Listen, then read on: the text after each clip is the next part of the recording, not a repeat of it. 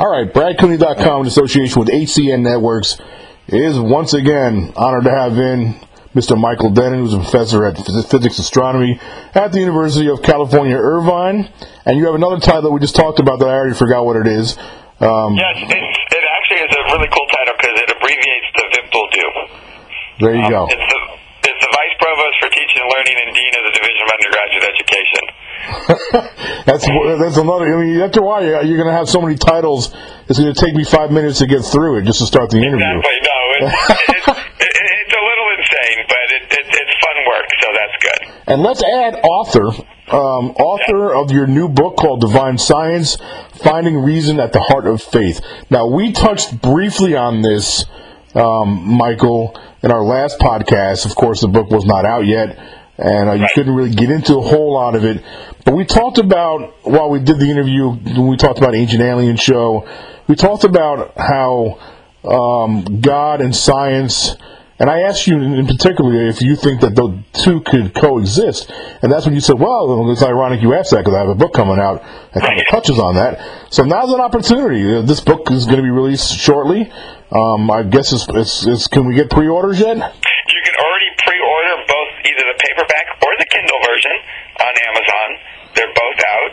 And in fact, friends I know who pre-ordered it will get it delivered in like 2 weeks, even though the official release date, I think, is October 2nd. Oh, nice. Well, I will certainly do that as well and do a nice book review for you, of course. But let's talk about this. So first and foremost, what exactly inspired you to write this book? Well, two things really went into it. One is I've been a practicing Catholic my whole life. I was born and raised Catholic, but my mom actually is also Jewish, so I've always been exposed to a lot of different ways of thinking about religion and faith. And then, obviously, I'm a physicist. I've been a practicing scientist my whole life, and for me, it's never been an issue, and I've always been confused by the public debate that seems to present it as an either-or. And what I realized in the last couple of years is the voices you hear in the public are either what I would call kind of the extreme scientists who say, there's no way religion and science can coexist and you must pick science, or the extreme religious say there's no way they can coexist so you must pick religion. So the only real voices getting a lot of time were there's no way they can coexist. Now the two groups didn't agree on what to do after that, but that message they agreed on. And I thought, well, this is just not, the full picture. And there was this big middle that there are people who've written on how science and religion can coexist. But I noticed a lot of them were focused, and this is the other reason I got motivated to do it, a lot of them are focused on trying to prove that God could exist. And I decided that wasn't really the type of book I wanted to write. What I wanted to write was for people who already believe in God or feel like they know God exists. I wanted to be kind of the science outreach person to them. So you're already in this place where you know God exists, but what do you do with all this science stuff?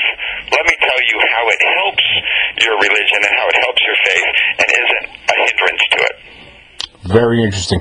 Now, when you were researching and putting this book together, anything in your research, any aha moments or wow moments while you were researching to write this book? There were two big ones. One is, the thing that's most debated in the public is all these issues of creation and evolution. And for me, that's always been the easiest one. I will admit, and I say it right up front of my book, there's two assumptions you might have about life, and you probably shouldn't read my book. If you absolutely insist that everything in the Bible is literal scientific fact and truth, then you're going to believe a particular version of creation that you're going to have a hard time matching with science. And, that's fine. That's your prerogative. And that's where you're going to be. If you're the other extreme scientist who believes the only thing that exists is physical reality, you're probably not going to like my book either. But if you're struggling with this idea of creation and the universe and God and science, my one big aha was a lot of the trouble comes around our image of what it means to have a creator and who the creator is and the relationship between God and creation. And it's because we always picture someone creating something separate from themselves. So a sculpture makes a sculpture that's different than them. A writer writes a book that's different than them. Steve Jobs invents computers that are different than them. And for me, the right image for creation when you talk about God and science is actually the child growing in the mother's womb. And you have this idea of creation of something that's part of the mother but also separate from the mother. And so you have an idea of creation being part of God and separate of God. And that was a big aha moment for me, because when you change your language, then a lot of stuff follows from that. Yeah, great analogy with the mother and the child in the womb. Yeah. And then the other, which is real quick, the other big one I want to talk about a little bit more was I realized miracles are much more fun to think about than I thought. Yeah. You just brought up miracles recently. Within the last 6 months to a year, I'm not sure if you saw this, but there was some paramedics. There was 6 or 7 of them that showed up at a crash site, a car, and all of them heard a voice speak out saying, over here, or something like that. All of them heard the same thing at the same time, and it was a female voice. And they walked over and found the car upside down, and the mom was passed away. And it was just a young child, like a year or less, alive in the child seat in the back. But it was a mature voice that said it. And they were on CNN. They're on Anderson Cooper's show not too long ago. And every one of these medics and EMS said that they all heard the voice. So, do you believe that angels are real? Is that something that you think is possible? So, the way I talk about it in the book and the way I think about it is, what I do believe is that reality is much greater than just physical reality that the sciences can study. There's way more to it. There's way more to it. Mm-hmm. Now, here's the challenge, and I think what gets not in trouble isn't quite the right word, but what causes the problem, I think, when science and faith has these discussions. Unfortunately, as humans, we're only stuck with using physical language. Mm-hmm. So when you ask, are angels real? People tend to describe angels in terms of physical beings and physicality, right? Of light or bodies or voices or this or that. And that makes perfect sense to me, because that's the only language we have to describe the experiences we have. Mm-hmm. But what is probably true, if I was to just guess, is that these other aspects of God and reality that are non-physical are probably very different than anything we can imagine. Mm-hmm. But for whatever reason that we don't fully understand, we are able to interact with this non-physical reality. And then that interaction gets translated through our just way of dealing with reality into these physical terms. So when I hear of a situation like these EMTs, I wasn't there. I can't judge whether they really heard a voice or didn't hear a voice, but they clearly had an experience that communicated a clear direction to them that led them to finding the child. Right. And to me, I think that was my other aha moment, is we need to sort of change what we focus on when we think about miracles, right? We like to focus on the exciting, it looked like something magic happened, or it looked like, something we can't completely understand. Whereas the real thing to me is somebody had a deep experience of some reality that goes beyond the physical, that points to God and God caring for the world. That's even more amazing. And let's focus on the meaning of the experience as opposed to the details of the experience. Interesting. You always make me think when I interview you, Michael Denny.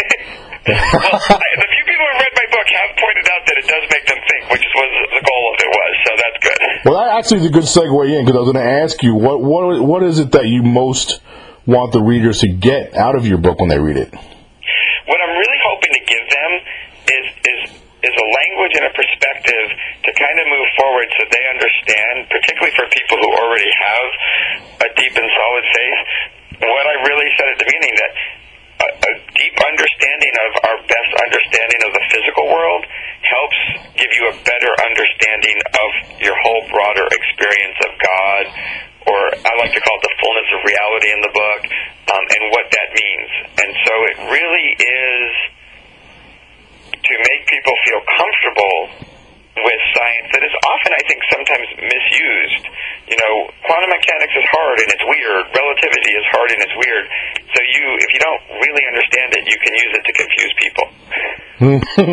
Okay. And I mean, I'm upfront in the book that I can't make quantum mechanics and relativity any easier per se. I can try and be clearer about it than maybe some other attempts are. But it's hard stuff. But then also thinking about God and faith is hard stuff. But these hard things are worth thinking about. And it's worth asking interesting questions. So if people can kind of ask themselves some interesting questions that get them closer to God, then I think the book's a success. And a minute ago I asked you if you thought angels were real. And I'm going to ask this question because I'm just curious to what your personal belief is. And if you don't want to share this, that's fine. Right. But when we die, when the human dies, whether it's old age, car accident, whatever, do you believe that we maintain a conscious awareness after death? So I do. What I wonder is, since we'll never know until they actually die, what does that really mean or feel like or be? And for me, there's kind of two things, and I talk about this in the book. If we are purely physical beings and there's nothing more else to us, then probably when we die, we're just done, right? Right. And so I think one of the real interesting questions that's not discussed a lot is, what is there, if any, evidence that there's part of us that is more than, the soul, that's more than just the physical part that we kind of experience that way? And for me, and I put a whole chapter on this, it comes down to this idea of free will. To me, I can't prove it to anyone, but everything in our society, everything we do, all the ways we interact with each other points to the fact that we actually do have some choices in our life. We don't have total freedom of choice because obviously, not everybody has the same material means. Not every, a rock can fall out of the sky and hit you, or right. I guess more likely lightning. You're not in control of every aspect of your life, but human experience has suggested that we do have some choices. And physics would suggest that everything is predetermined. So if you have choices, there must be something about you that goes beyond just the physical. And to me, that kind of points to this idea of a soul, which then points to the idea of something that goes beyond your physical existence when you die. I have no proof of that, but right. It's kind of, to me, I guess the way I say it in the book, it's just as logical, given what we know, to assume that there is something that continues after you die as it is to assume that there's nothing. Yeah. I've always thought about, like, when you're growing up as a child and into your adolescent years and young adult, middle age, and then older, and then when you paying 10 cents for the senior citizen coffee at McDonald's right, exactly. and onward, your whole life there's always that voice when you talk to yourself inside your head. Exactly. And so my thing is, well, who is that? What is that? What's that all about? I mean, who is that? Or, when I say who, it's not a person, of course, but what is that? And I think that might be part of your soul, no? No, I think it will. And I think, there are a lot of just fascinating questions around consciousness, free will. And one of the examples I give in the book, it's not a proof, but people often say, when you die, all the physical processes stop, and that's what made you who you were in your consciousness of yourself, so you must stop. And from a science point of view, the only problem I have with that argument is we know there's lots of situations where the before and after looks very different. And so the example I give in the book is, even though it sounds science fiction-y, we know that matter and antimatter exist. And very often, there's very common processes where you have an electron and a positron, which is the anti-electron, annihilate and produce two pieces of light afterwards. So beforehand, you have particles, an electron, and an anti-electron, and afterwards, you just have light. And you would say, okay, it's completely different before and after. That's kind of like before you have the body and after you're dead and you have nothing. But there's a concept through that in the physics, and that's the total charge. And the system is effectively, from a physics point of view, the same system before and after. It just has a different manifestation. And the charge stays the same. So there's no reason from that kind of analogy that your soul or what makes you exists both before and after you die. The form is just very different. Wow. Yeah, that's the best I've ever heard that explained. Really. Very, very Thank you. So buy the book and you get to read that again. Absolutely. Everybody out there, you need to buy this book.